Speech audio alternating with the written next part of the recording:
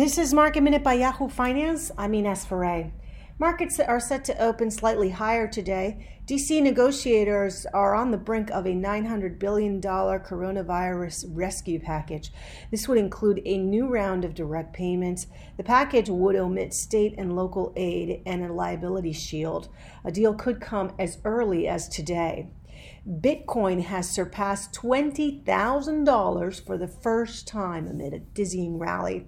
The digital coin has more than doubled in 2020 to post new records. And fans of Bitcoin say that greater institutional embrace by Wall Street firms has much to do with this rally. Wish, the e-commerce platform, is going public today, pricing its IPO at $25 a share. That came in above its range, giving the San Francisco e-commerce company a valuation of $14.1 billion. For more Market Minute news, head to yahoofinance.com.